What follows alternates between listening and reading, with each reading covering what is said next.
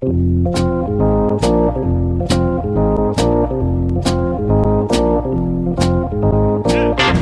us a little bit about what you saw and being able to relay that message to Cora when you watched Kimbrel pitch and kind of help out so he wasn't tipping his pitches. So tipping pitches, we hear about it all the time. People at home understand what tipping pitches is all about. It's amazing. And that's remarkable. Alex, hello from the past. Or hello from the future? I never know how to tense these things when we record the podcast 5 days in advance. Do you know what is the appropriate space-time continuum on recording a podcast ahead of time and what tense we should use? What is the AP style for this? I really hope AP editors have never even tried to consider how to use tenses when pre-recording a podcast. I suppose you can say hello to me in present tense, and you can say hello to the listeners you're saying hello to the listeners from the past, right? but at this moment, you're speaking to them. You're definitely confusing yourself more. Yeah, I think I am. This is why we need the AP style guide. We need them to update for us podcasters. How else will we make Chicago our way style through? You're more Chicago style. No, is that right? Chicago style is weird. Nobody uses that. Come on. Nobody uses that, Alex. Anyway, hello. We are recording this podcast 5 days in advance because I am leaving the country to go to London for a vacation. And we didn't want to leave the podcast feed completely dark, but we were not going to be able to record on our usual timeline. So if something happens between now and then that is relevant to the Tipping Pitches universe, it's not going to be talked about on this podcast. How are you feeling? Last time we spoke, which I know technically at recording time was something in the realm of 48 hours ago. Mm-hmm. But you were sick with the one they call coronavirus. I'm feeling pretty good. Okay. Last time we were recording, I was feeling totally fine. All symptoms gone except coffee and peanut butter tasted bad. My two favorite things in the world. And as we sit here to record, that is still the case. Peanut butter slightly better. Coffee still terrible. I went into Starbucks to get a iced green tea, and just sitting in there, the coffee scent, it was really tough. I am going to clip out those 15 seconds of you just shitting on coffee so that I can use it as, I don't know, motivation for myself. No, that was recorded under duress. No, I have now officially, today is the day as we sit here to record this. Today is the day of my full 10-day quarantine. So I'm good to go. I'm back out into planet Earth. I don't know if it's ready for me, and I don't know if I'm ready for it. Are any of us really ready for the world? I'm more concerned about whether I'm ready for the lads of London, the lads of the world. Although I guess with my new super immunity, I don't have that much to be worried about. That's true. Well, and you got a whole cohort of baseball fans over there that you can commiserate with. You've got our boys over at Bat Flips and Nerds, got the baseball Brit.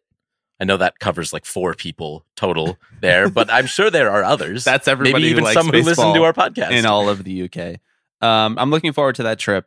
We didn't want to leave the podcast feed completely dark, so instead we decided to do a one-topic podcast, and that one topic is the United States Senate Judiciary Committee, something that we care about and respect deeply here. We very much respect the honor and the power of the United States Senate and the Senate Judiciary Committee. And so we are going to, in solemn C-SPAN tones, we're going to talk about that Senate Judiciary Committee. But before we do all of that, I am Bobby Wagner. I am Alex Baisley. And you are listening to Tipping Pitches.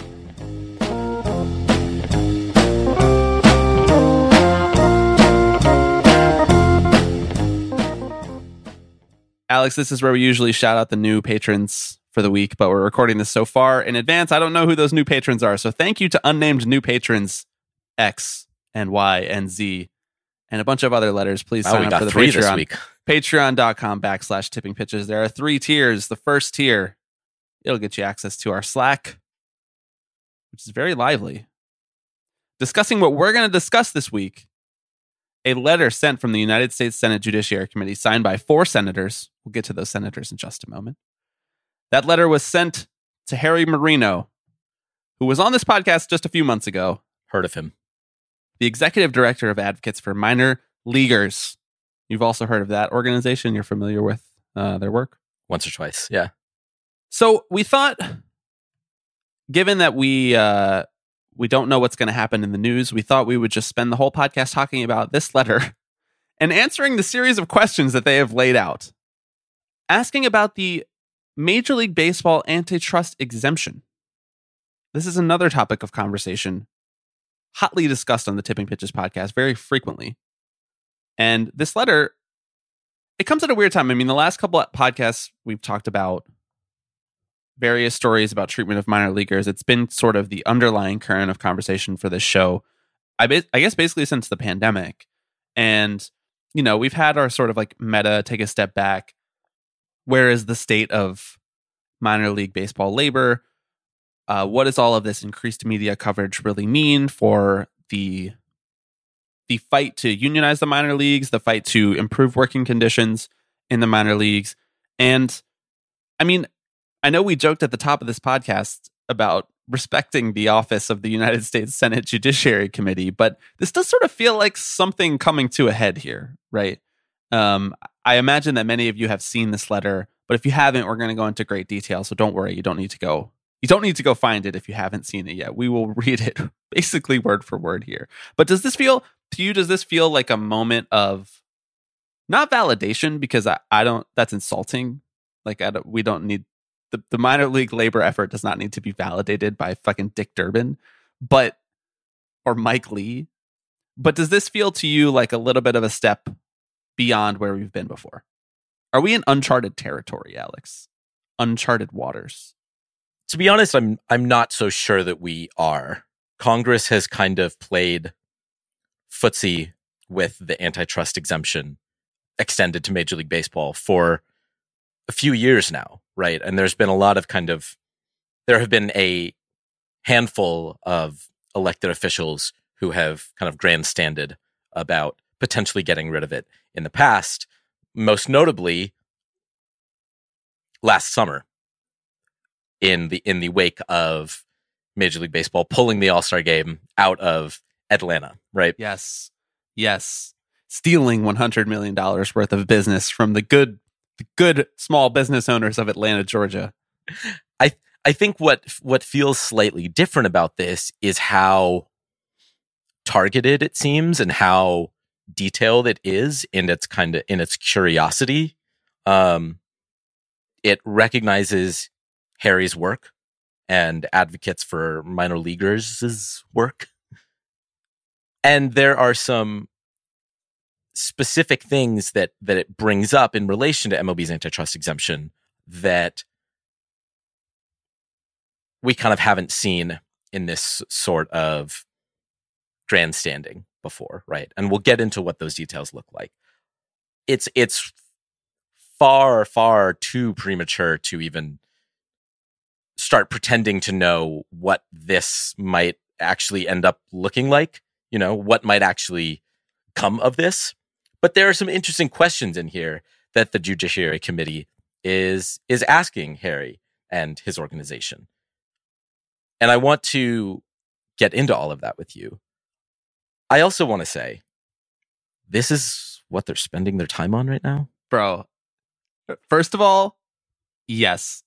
Second of all, we're going to discuss this when we discuss all of these questions, but damn, if we haven't answered all of these questions on Tipping Pitches already, like Senate Judiciary Committee, please like and subscribe. Yeah. Like, come on. Right. And like a lot of it is very obviously kind of set up to like there are a lot of questions here that are almost rhetorical, right? Yeah. That have very, very easy answers. Harry Marino, would you say that MLB owners are craven? Check Y for yes, check N for no. Right. Is Jerry Reinsdorf a billionaire? Yes or no?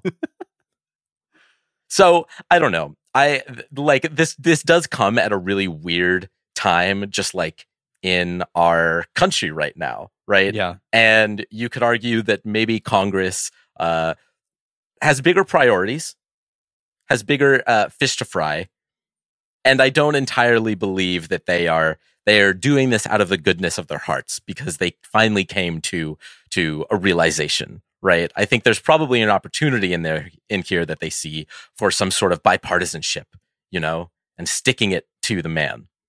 That's true. Or this letter sort of presupposes that, I don't want to get ahead of myself, but this letter sort of presupposes that they might be interested in a law that extends protections to minor league baseball players, that carves minor league baseball players out of the antitrust exemption. That is what this letter is kind of implying. But, Alex, before we get into this and start answering Senator Durbin's pointed questions, couldn't this just be a way of extorting Major League Baseball into giving them more money to not pass a law like this? Like, we're going to make a big dog and pony show of sending this letter to Harry Marino, and what we're actually going to do is force MLB owners to give us more money so that we pass them another law. Should we bring out the tinfoil hat meter? Because that's like an 8. Is it though? Because an 8 feels plausible to me. Oh, okay. An 8 is in you're like tipping your tinfoil cap to me. Right. You believe what I'm picking up what I'm putting down. Just a thought before we dive fully into this. So, okay, what does the Senate Judiciary Committee do? If you're listening at home, this is from judiciary.senate. I thought you were about to ask me, and I was like, that's the one question I'm not prepared for. No, that's what we have the internet for. In addition to its critical role in providing oversights to the Department of Justice and the agencies under the department's jurisdiction, including the Federal Bureau of Investigation and the Department of Homeland Security, they're really crushing it there. A lot of oversight with those two organizations. The Judiciary Committee plays an important role in the consideration of nominations and pending legislation. So, by making a big public show, by the fact that Evan Drellich is tweeting out this letter that was sent to Harry Marino, what they are trying to imply, like I said, is that they might be considering nominating, or there might already be pending legislation. And there is. We know that there is pending legislation about MLB's antitrust exemption. It's sponsored by Bernie Sanders. We've talked about that before in the past. But this would indicate that it has a little bit wider support. That would be sort of the political subtext of this letter. So are we ready to get into the letter, or do you want to talk about the 4 senators who actually put their John Hancock on it first? It is an interesting collection of dudes. Yeah, it is. We have one, Richard J. Durbin, affectionately known as Dick. He's the chair of the Senate Judiciary Committee. Yep. His counterpart in the Republican Party is one Charles E. Grassley, good old Chuck, the He's man who will not quit. He's still powering through. Coming to the old Pentagon, 9 to 5, 5 days a week.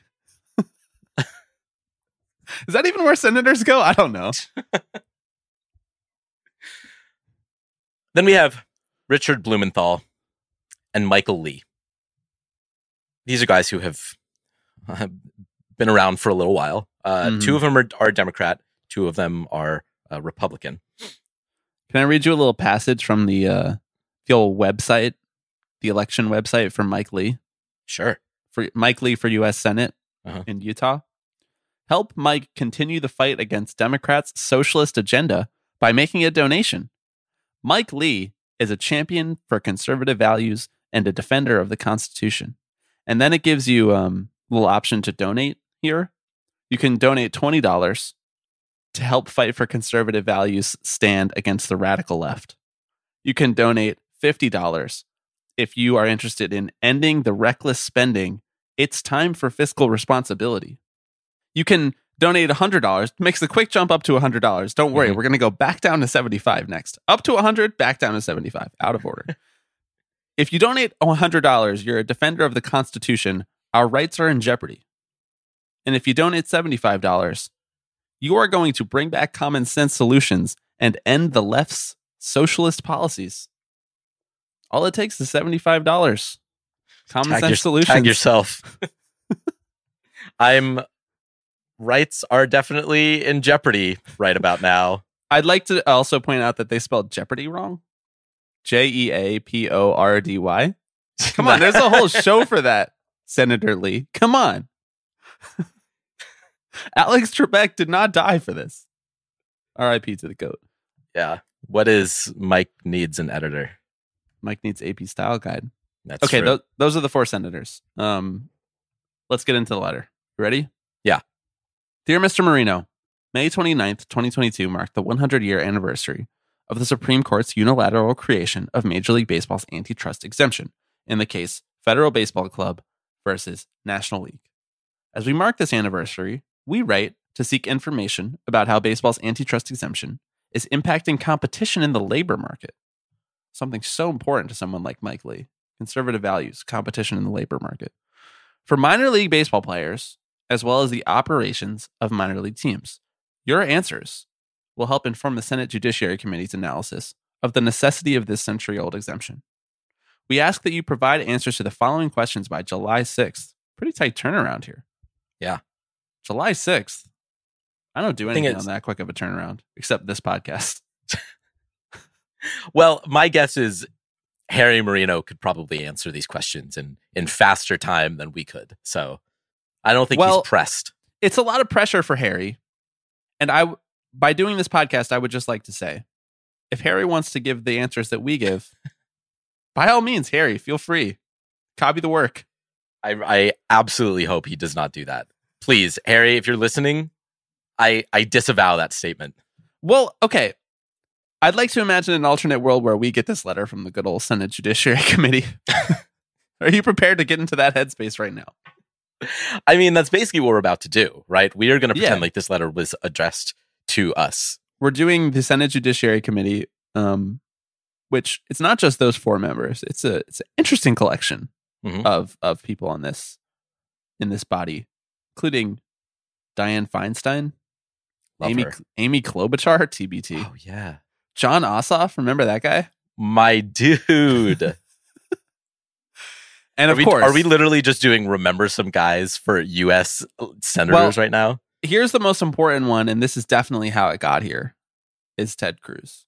He was the one who was trying to get the biggest W off of taking the antitrust exemption away from Major League Baseball for moving the All-Star game in 2020. Right. Interestingly, he's mentioned nowhere in this letter. All right, let's do the questions. Alex, question number 1. Will you please do the good senators a favor and answer this question? Aside from baseball, do any American professional sports have a general exemption from the antitrust laws? Well, that's a very interesting question, Mr. Durbin. Senator Durbin, excuse me. Honorable Durbin. Right. It's gonna be like the honorable committee chair. I always think of that scene from Step Brothers when John C. Reilly's character refuses to call the dad anything other than Dr. Doback. And he's like, please stop calling me Dr. Doback. I'm your stepdad now. And he's like, Doback? He just calls him just his last name. So to the Honorable Dick, no, there is not another sports league in America that has this sort of general exemption from antitrust laws. Of course, really, it's a one-word answer. Much discussed on Tipping Pitches, which is why when I first read this letter, I was like, y'all don't have Google? Why are you making Harry Marino answer that simple of a question for you guys? But, they warmed themselves up. The questions get a little bit tougher. Right. Well, and it strikes me as it's not them literally not knowing, right? It more seems like setting the stage for Harry's response. Well, you're right. Don't put it past them. They literally might not know. They might just be like, with the way the NFL is going, I kind of just assumed they had to have an antitrust exemption. We just let those guys do anything. Okay, number 2. What effect does the antitrust exemption have on the incidence of lockouts and work stoppages at the MLB level? And what impact do these incidents have on minor league players and teams? This is an interesting question. Yeah, and it's not one that I think we have really spent much time addressing head on, right? We discussed the exemption, and we discussed the lockout, and we often discuss minor leaguers, but this is kind of an area where the Venn diagram of all of these really comes together, right? And the Judiciary Committee recognizes that minor leaguers are the ones who are most vulnerable as a result of this exemption. I mean, the short answer, right, is that collusion is effectively legal as a result of this antitrust exemption, right? The Major League Baseball can fix minor league baseball salaries, which technically is illegal anywhere else. Well, that's sort of okay. So now you're getting ahead of yourself a touch, because that's sort of what they're asking about in the third question. But as it pertains to lockouts and work stoppages, I think that what they're going for here is that you can implement a lockout and work stoppage at the minor league level. If you wanted to, you could lock them out whenever you wanted, and you could collude with the other 29 owners to lock out all of your minor leaguers all at the same time, which in other industries is illegal.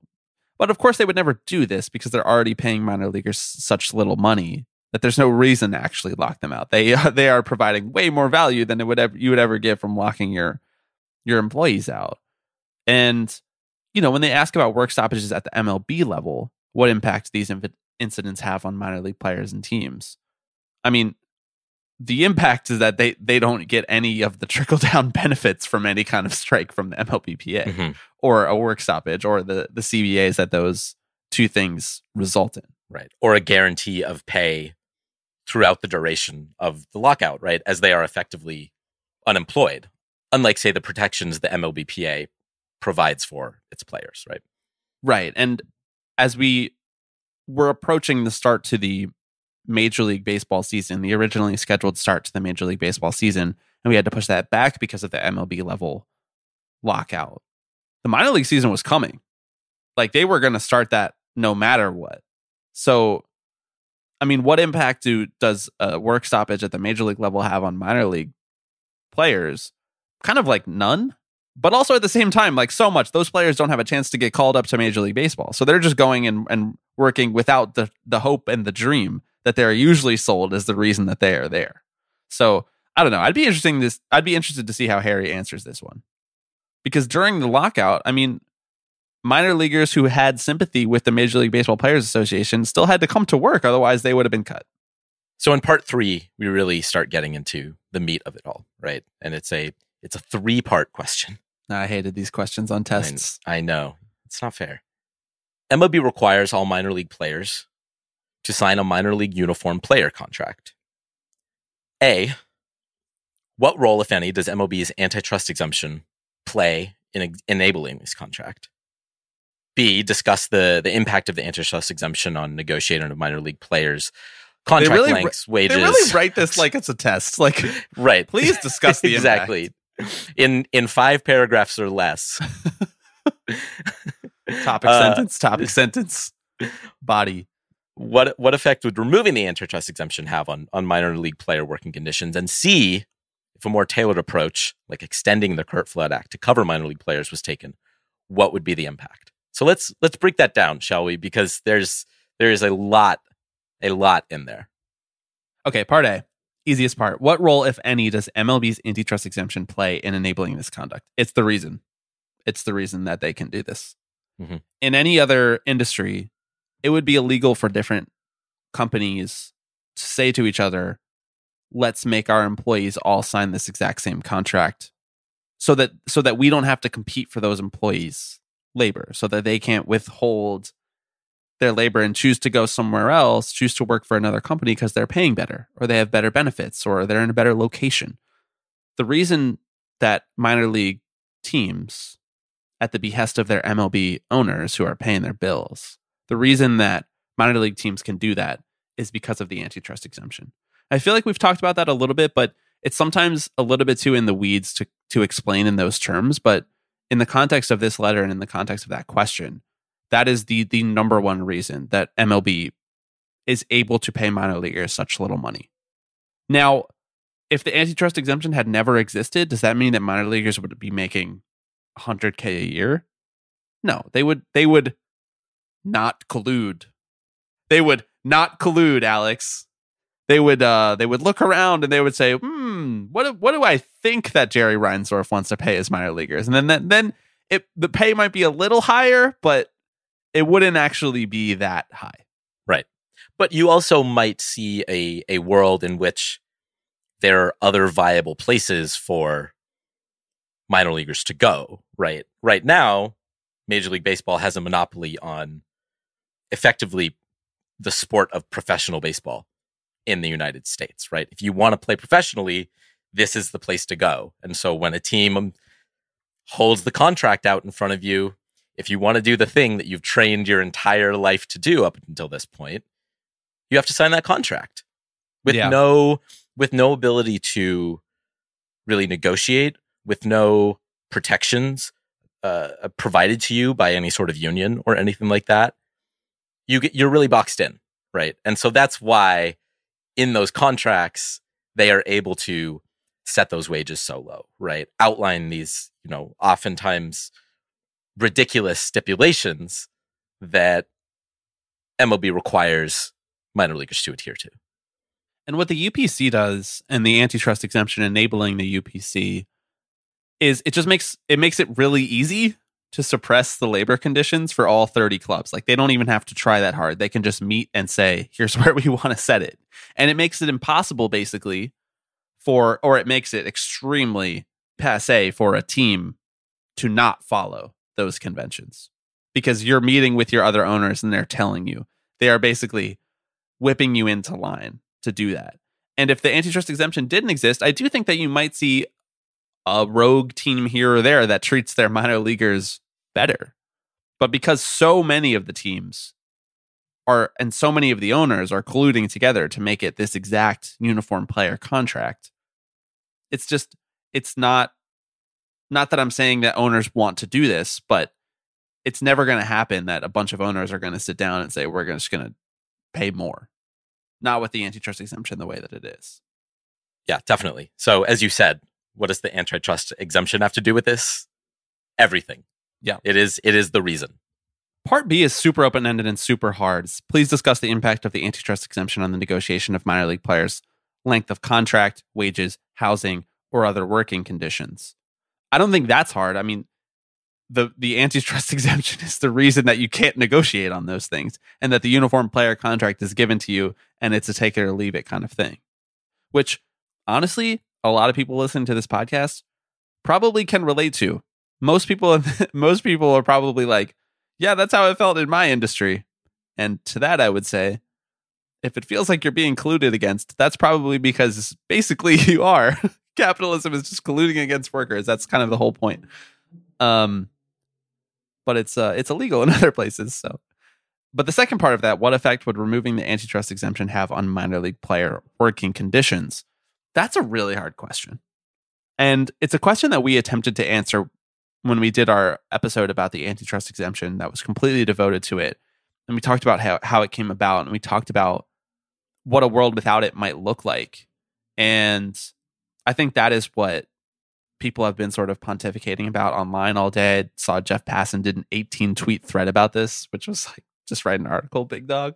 But what effect would removing that antitrust exemption have?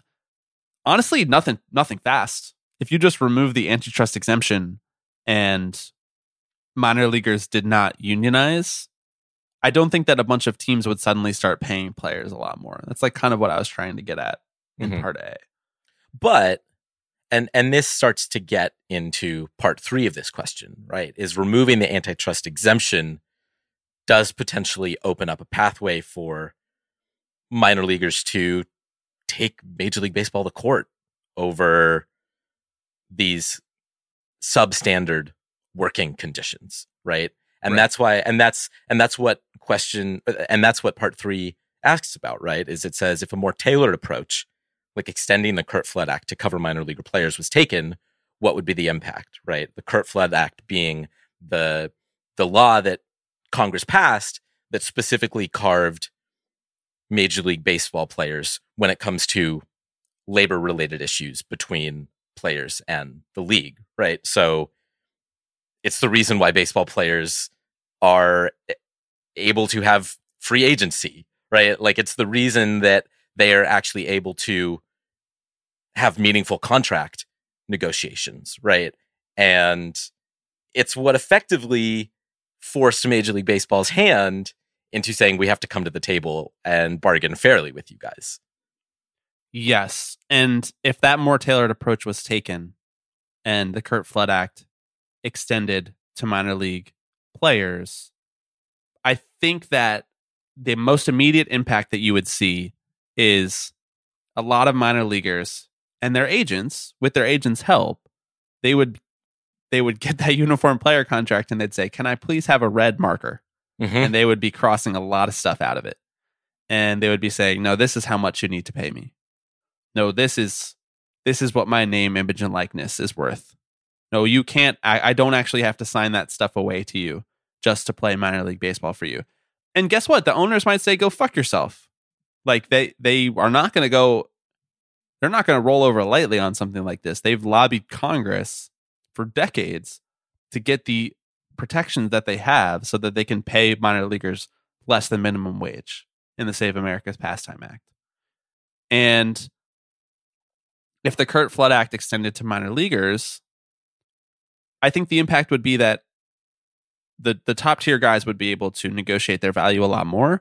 It still would not really help a lot of those lower tier guys unless they formed a union. Right. Which, if you took away that uniform player contract and you took away some of those antitrust benefits, and some guys started seeing the benefits of being able to negotiate your worth at that low level, I think it might make the unionizing effort a little bit easier, honestly. When you're not so crushed, when you're not so immediately crushed by something like the UPC, you might actually have some time to sit down and think, what am I actually worth? Mm-hmm. What would happen if I actually got to negotiate what I'm worth? Yeah. Or what would happen if I teamed up with dozens of other minor league players, hundreds of other minor league players, and took MLB to court over antitrust violations, right? As we saw in the case recently regarding minor league players and effectively wage theft from Major League Baseball, right? Like, there actually is a viable path there, and it's something that poses enough of a threat that MLB is going to do whatever it can to stay away from that possibility, right? Even if that means maybe moving an inch in some of those negotiations, right? Yeah. Now, the one thing that I will add is that, just to be clear, the antitrust exemption does not prevent minor leaguers from forming a union. Right. Before the Major League Baseball players were carved out from the antitrust exemption by the Curt Flood Act, they still had their union, and they still had things like free agency. They still had all of the protections that a CBA gave them, because a collective bargaining agreement, that's law. That governs your workplace. Like, that, no matter what the owners want to do with their antitrust behavior and their anti-competitive behavior, if you have a collective bargaining agreement that says that you have to be treated a certain way, that supersedes that. So when people try to draw a direct line between the antitrust exemption and forming a union at the minor league level, I sort of chafe at that a little bit, but I get what they're saying. If you can start to improve labor conditions at that level piece by piece, and you don't have that weight of the antitrust exemption of them colluding against you and them only paying so little money to everybody at that level uniformly, then it frees up more time, energy, and money to organize the minor leagues. But it would still be an incredibly large challenge, is all I will say. Like, all of the problems about forming a minor league union that we've discussed on this podcast, the things that make it so hard, guys going up and down, guys moving city to city, the pressure, the stigma associated with forming a union, fearing like you're going to get cut, all of that stuff, antitrust exemption goes away for them. All of that stuff is still there.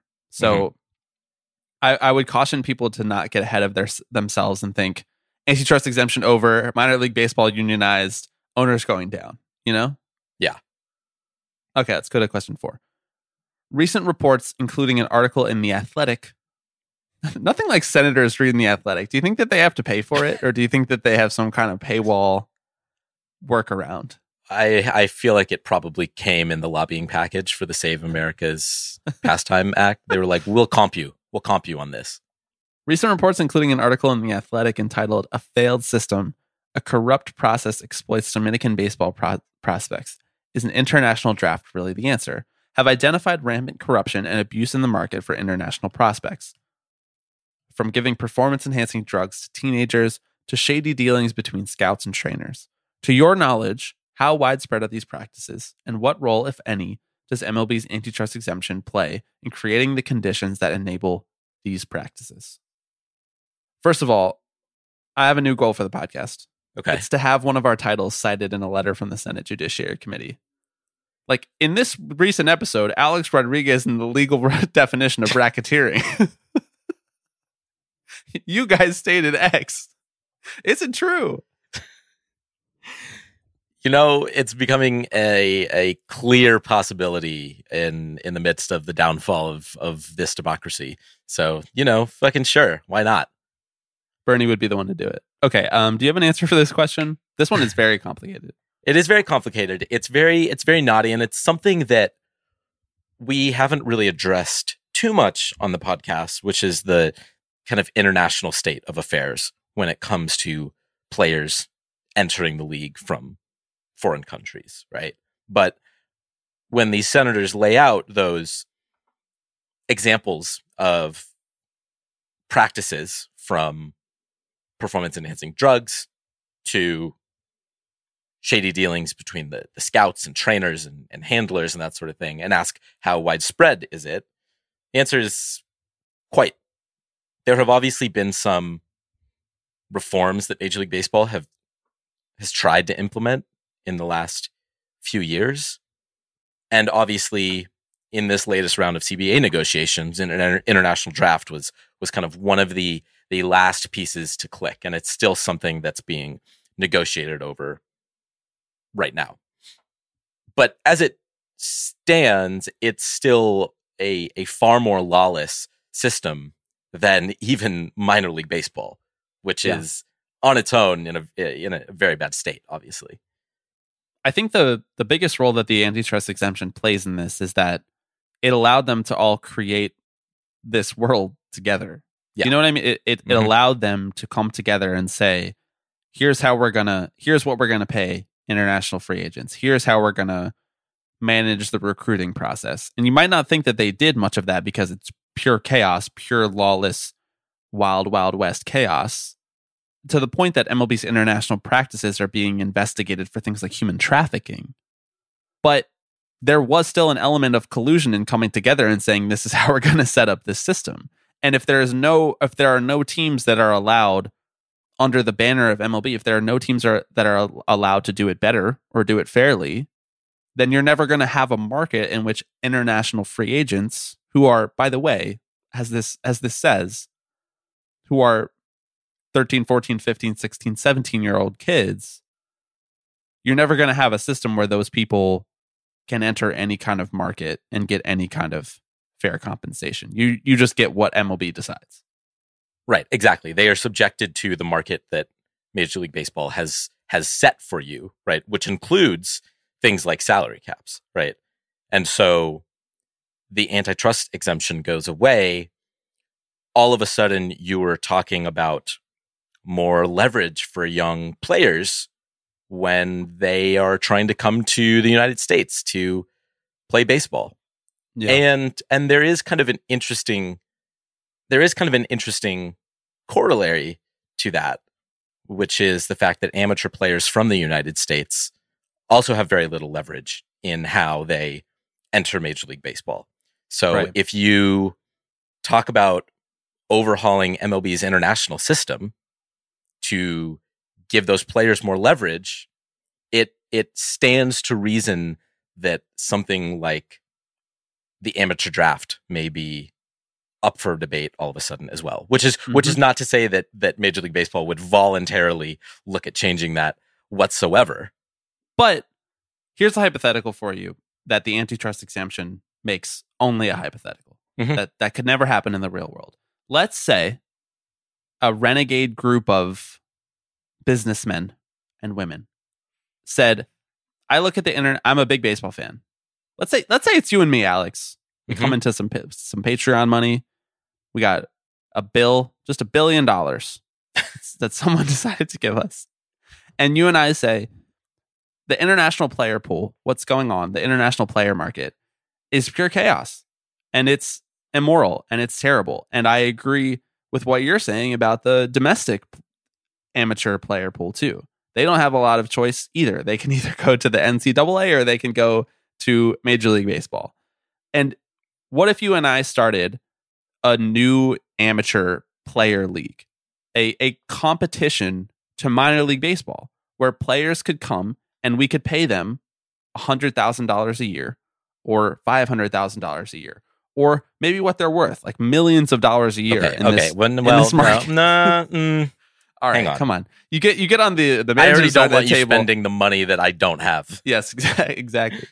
Let's say we're paying players $1 million a year, like the G League in basketball, or like the Big Three tried to do in basketball, or like the other the competition leagues that we have in football too. MLB could put all of their weight behind destroying that. They could, all 30 of those billionaires could come together in a room and they could use all of their collective contacts to say, don't lease them a stadium. Don't give them a line of credit. Don't give them advertising money. Right. Don't play their games on television. ESPN, you're infringing on our location rights. Right. ESPN, if you want to play their games on TV, then we're terminating our contract with you right now. Fox Sports, if you want to play their games on TV, no more regional sports broadcasts of Major League Baseball games. They could legally do all that. That is not legal anywhere else in the United States unless you have an antitrust exemption. And so to me, that's how destroying a hypothetical like that is how it enables these international practices, because there's no other option for anybody. Fraught as any of those alternative options might end up being in the real world, that they don't even exist at all. Right. The fact that there is one pipeline to Major League Baseball, and it is through the one that they've created and set the market conditions for, means that you have a legalized monopoly on the game, right? And you've given these kids no other choice, which is maybe what this whole antitrust thing was intended to do in the first place. Maybe.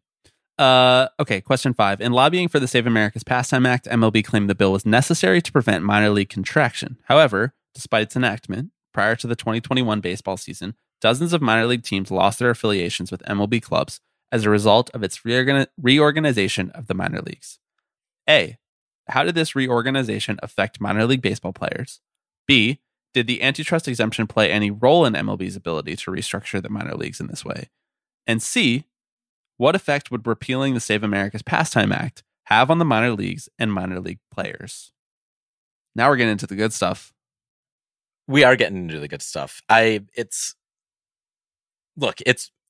not funny, obviously, but it is a little bit funny that Major League Baseball set themselves up for this by going to Congress to ask for exemptions from minimum wage laws and lying to their faces about not only why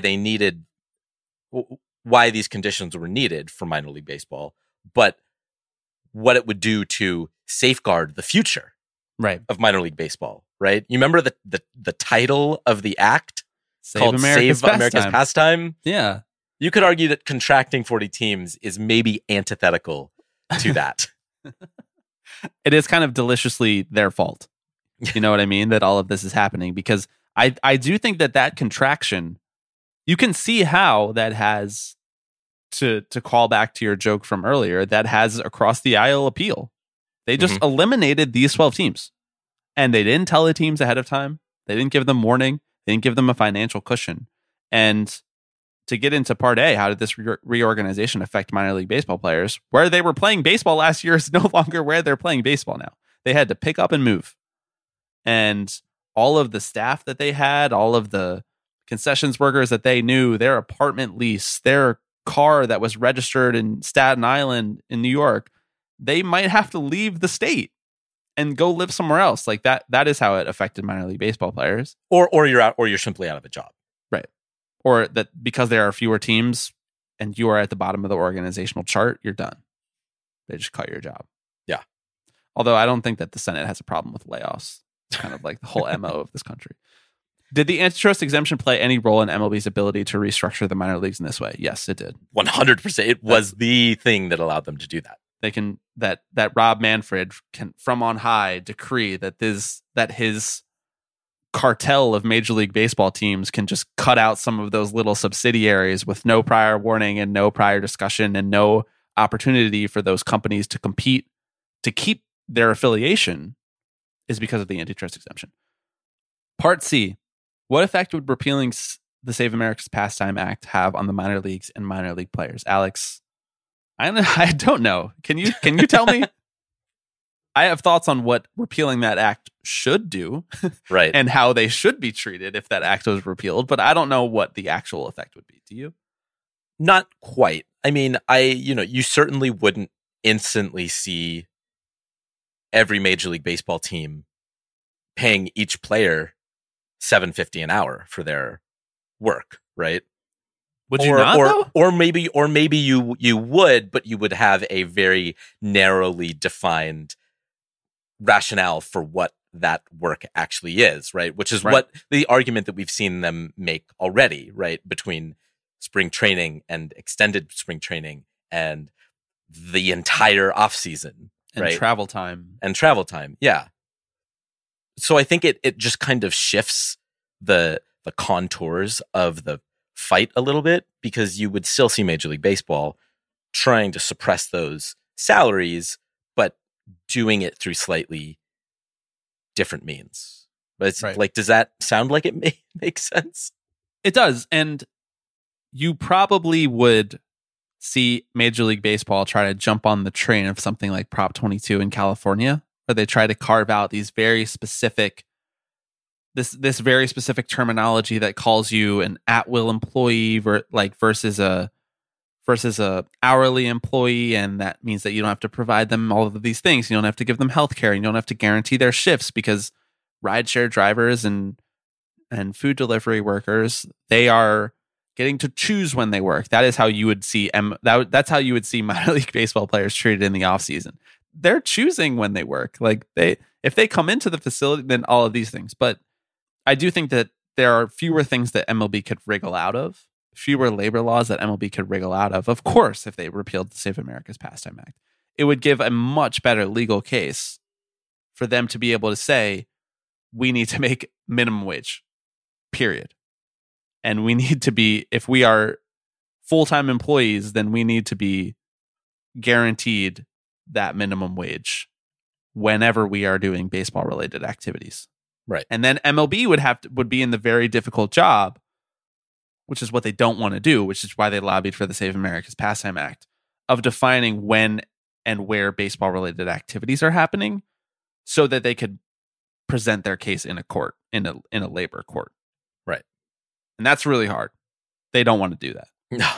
Because guess what? Baseball-related activities are all the time. And they would have to be paying these players all of the time. Right. Well, even a minimum wage starts to add up to much more than they're currently paying those players right now. Yeah, exactly. And we're already starting to see the kind of dismantling of that idea that baseball-related work is limited to the 9 innings that you're on the field, right? Notably, as a bit of an aside, the Save America's Pastime Act was passed through the reconciliation bill as effectively a footnote back in 2018. A bill that Richard Durbin and Richard Blumenthal happily signed off on. Happily said, "Yay, I will throw minor league baseball players under the bus if it means a little slush fund money over here for my own pet project." Oh, Alex, don't you know? They're like leaves in the wind. Whatever Sometimes you have direction to the make political the tough winds are blowing. decisions. Yeah, sometimes you have to make the tough decisions so that in the future you can extort Major League Baseball for more campaign funds. Right. All parody, by the way. Yeah, complete and total parody. What is not parody is this hypothetical. Do you think that maybe Rob Manfred has been pushing for lowering game time, not because he thinks that baseball fans are going to flock back, but because he thinks that they're going to have to pay players for all of the extra time that they're actually playing baseball out there? I love that conspiracy theory. That's like a 3, I think, on the tinfoil hat meter, but I love it. He's seen it I love the coming. energy. He's seen the writing on the wall for a decade, and he said, you know what? If we get game time down to 2 hours instead of 3 hours at the minor league baseball level, that's 33% of pay that I'm saving the owners. I would respect I'm the that greatest long commissioner game of all so time. much. That playing 4-dimensional chess over here. I mean, I think that's you're Rob. giving him far too much credit. Nope. Rob is a 4-dimensional political actor. He's operating on the astral plane, dude. You don't even know what he's thinking about. All right, sixth and final question, Alex. Is there any other information that you believe could help the Senate Judiciary Committee's analysis of MLB's century-old antitrust exemption? I have some information. Okay. It's very valuable information. Mm-hmm. That valuable information can be applied to many things in society. Yeah. That valuable information is this. The Supreme Court is illegitimate, and their ruling on the MLB's antitrust exemption is also illegitimate, and all of their other rulings are illegitimate because they're an illegitimate body that doesn't actually care about anybody. Except maintaining power. That's my other information that I believe could help inform the Senate Judiciary Committee's analysis. Do you think? It was very illegitimate 100 years ago, just as it's illegitimate now, just as other decisions that they are making are illegitimate. Yeah. Do you think that's going to be a convincing argument for Charles Grassley? We have shared quite a bit of useful information that Harry Marino could include in his response to this letter, but I don't think that Harry would include that. So I don't think that Charles Grassley is going to have to make that decision. What I will offer to Harry as a potential addendum to his response is not even my own declaration. It is the words of former Atlanta Braves owner Ted Turner, who thank you, based Ted, doing the hard work for us. Who, after the league was forced to pay out a trio of settlements after losing 3 arbitration cases regarding collusion in the 80s, he famously said to his fellow owners, quote, "We have the only legal monopoly in America, and we're fucking it up." Ted, thank you. Can you imagine if he was still an owner now? Oh, God. Talk about fucking it up. Amazing quote by him. Amazing quote by him. God, he would give us so much podcast fodder if he was still an owner these days. God, well, he'd be like Steve Cohen on steroids. He's a former owner, so does he? I don't think he does media anymore. Let's try to get him on. All-time shot in the dark. We're just emailing like ted.turner at tnt.com. I'm a very big CNN guy. Oh, yeah? Yeah. So I want to give him his flowers while he's still here. You know, some advice in the podcasting world that I often hear and give is that sometimes if you want to shoot your shot, just do it on the podcast. You never know who's listening. So if somebody is listening, if Ted, if you're listening, come on the podcast. The invite's open. That's all I got. This was supposed to be an abbreviated episode. It of course turned into a full episode. One final thing to mention. It's hilarious that Ken Rosenthal and Maria Torres, but it's hilarious to see Ken Rosenthal's name in a footnote from a letter from the Senate from a bunch of senators. Yeah. It's just, if we hadn't jumped the shark before with this podcast, but with society in general, the shark is sufficiently jumped. What a whirlwind of a letter that really is. I again want to underscore how cautious I am in getting too overly optimistic here. Yeah. Mm-hmm. And this certainly is not the kind of thing that Major League Baseball will let go down without a fight. But as the courts have reaffirmed in the past, the so-called illegitimate courts have reaffirmed in the past. No, it's not up to so-called. They are They are definitively illegitimate courts. It's up to Congress to do something about this exemption if they really want to. They've had opportunities before. They haven't done much with it. But that could change. It could. Many things could happen. Many things can happen at any moment, really. My closing thoughts on this are that it's a fool's errand to think that these senators are going to actually do anything for you. So the most direct way to improve minor league working conditions would be to unionize the damn minor leagues, and I still stand by that. I still support that effort. I still would like that to happen, and I don't give a damn about the antitrust exemption if we get a union in the minor leagues. Whoa. This guy doesn't give a damn about the antitrust exemption. It's also a firebrand. I don't know what to tell you. I mean, Right. And this letter specifically focuses on minor leaguers, right? Now, what we haven't really talked about is all the other things that the antitrust exemption enables, right? Things like team relocation and blackouts, everything that kind of is outside of the scope of labor relations, right? And if you're interested in hearing more about that, they can't get brownie points on that. No, they can't. They can't seem like they're championing the working people by doing that. Exactly. Nobody wants to hear about the time that the A's tried to move to San Jose. It's not going to win them any points, political points, Alex. I don't know. That San Jose voting block is on the come up, I hear. Mike Lee is really going for that San Jose voting block. He's like, I need the good people of the extended Bay Area. Anyway, you were saying if people want to hear more about that, they can go to our episode Antitrust Issues that came out last year, I believe, where we break down all the parts of the exemption and potentially what a flat out repeal of it would mean for the state of the league, right? Not that we are facing that possibility at the moment, but I thought we had an interesting conversation about what this exemption actually means, because it's very esoteric, and a lot of the parts of baseball that were enabled by this antitrust exemption, we sort of just kind of take for granted as being part of the sport, right? Without really stopping to question whether or not there's another way. And trust me, there always is. Yeah.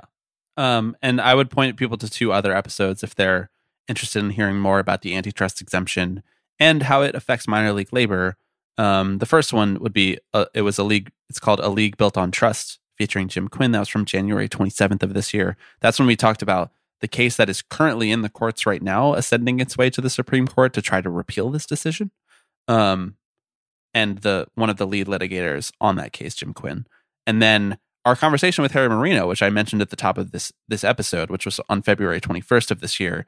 A great conversation with Harry about how he views all these things and how he might actually formulate his legitimate response to this letter, not our hijacked podcast response. I think that does it for this week, Alex, unless you have anything else to add. We could use our crystal ball to talk about whatever happens on Saturday. The Swarovski crystal ball that sells for $350 on MLB.com's website. Yes. Thank you. Yes. I have one sitting on my desk right here. I'm staring at it. I hold one during all pods. Right. Thank you to the 5 members of the Alex Rodriguez VIP Club tier who help us to afford our Swarovski crystal balls. Those 5 members this week are Alexis, Jake, Craig, Ben, and Tristan. If you would like to become a supporter, a producer, Alex Rodriguez VIP level supporter of the Tipping Pitches podcast, and get a shout out at the end of every episode, 5 of you at the end of every episode. Thank you so much to the dozens of people who have signed up for that tier. It's patreon.com/tipping pitches. I hope nothing important happened in the time between when we recorded this podcast and when this podcast comes out into the world. But guess what? It's not changing because I'm going on vacation and everybody deserves that. So thanks for listening, and we will be back next week.